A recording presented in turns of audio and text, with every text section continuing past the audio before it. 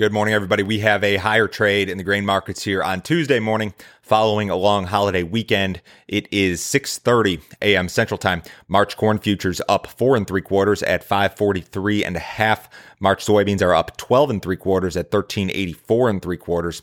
March Chicago wheat up 12 3/4 at 649.5. March Kansas City wheat is up 15 3/4 cents at 632.5. March spring wheat is up 11 1/4 at 627 1/4. Couple of notes here this morning.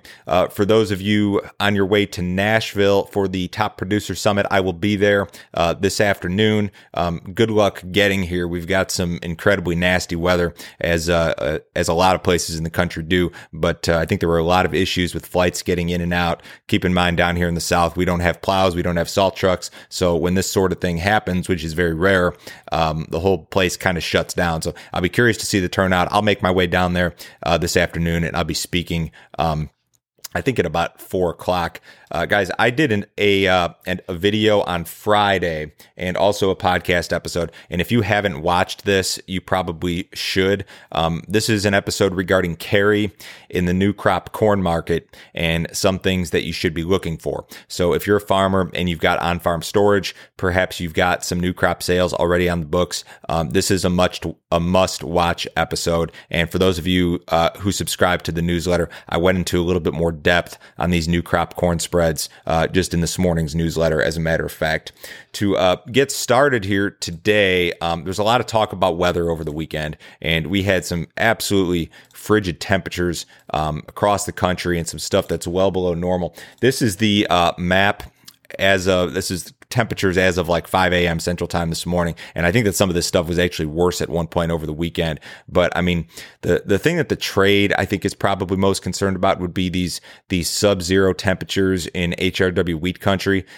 Your Nebraska, Kansas, Oklahoma, down into Texas, extraordinarily cold, well below normal. This sort of stuff is not out of the ordinary for the Midwest and certainly for the North, but in the South, that is an issue. So this has been some of the chatter this morning regarding the wheat market in particular.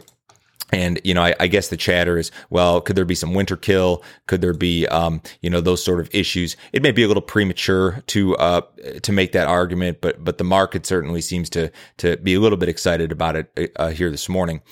We will have a crush report from NOPA out later today. This will be the January number. Ahead of the report, traders estimate that U.S. processors crushed 183 million bushels of soybeans last month. That would be the best January on record if realized. It would be the third best month overall on record if realized. Processing margins were really good up through late December, basically. Despite that flat price rally in soybeans, the meal and the oil were able to keep up. They kept processors profitable. USDA is estimating that crush will be record high at, I believe, 2.2 billion bushels for the marketing year. That will account for 48% of all demand for U.S. soybeans, which is pretty typical. Estimates for Russia's wheat crop are rising. Well-followed consultant ICAR, they pegged the crop at 78 million metric tons, up from 77 previously, citing improved weather conditions. Russia, of course, will impose this formula-based export tax on March 1st. I think they instituted some sort of smaller tax yesterday for a couple of weeks, and then March 1st is when the formula-based deal goes into effect. So I'm not exactly sure how this is going to impact global price dynamics. USDA still projecting that Russia will be the world's largest wheat exporter this year. They'll account for 20% of all global exports, according to the most recent USDA report. South American weather has improved. The quantity of corn and soybean acreage that would be considered like extraordinarily dry has really been reduced over the last couple of months. There are very few production estimates for Brazil in regard to soybeans that are outside of, let's say, 130 to 135 band. And it looks very probable now that we'll see a record Brazilian soybean crop. And if this sort of wetter pattern continues, I think you can probably look for a bigger corn crop too. And granted, a lot of this second corn crop hasn't even been planted yet. But if we start to trend a little bit wetter, you may see some improved production numbers there. And remember, CONAB increased their projection for Brazilian corn production last week by a fairly sizable margin. Looking at the CFTC report here, funds still very heavily long the corn market. It was estimated that funds were net long 314,000 contracts of corn at Friday's close. I'd consider that an extreme position historically. We've only been to those levels a handful of times.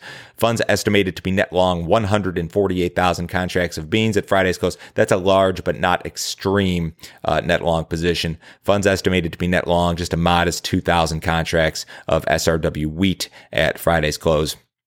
Cattle market acted well on Friday. We had some nice gains in both the fat cattle and the feeder cattle. Saw some cash trade anywhere from 112 to 115 is what USDA reported on Friday.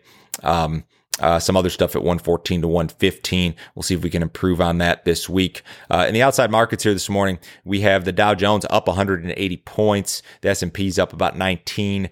Gold's down a little bit. Silver's up a little bit. We have the US dollar lower. Crude oil is up about 16 cents, in the March WTI at 59.68. Big move lower in the bonds, down more than a handle in the 30-year. Remember, if you guys need some more information from me, as always, you can go to my website. It is www.standardgrain.com. Go to that website, click on Grain Marketing Plan here in the upper right-hand corner. For $49 a month, I'll send you my newsletter and I'll send you my text message service. That newsletter email goes out every business day at 6:30 a.m. Central Time. It includes any overnight headline that you need to be aware of. It includes all my grain marketing recommendations, stuff like carry in the corn market, for example, is something that I talk about all the time. So if you need to brush up on your marketing and some of those things like calendar spreads, capture and carry, some of the more fundamental basic items in grain marketing, this would certainly be worth your time. There's a text message service that goes along with that, and any consulting that you might need, I'd be happy to help you out. Everybody have a wonderful week. I'm going to be here till about noon Central today, and then I'll be headed out to Top Producer. I will talk to you same time tomorrow.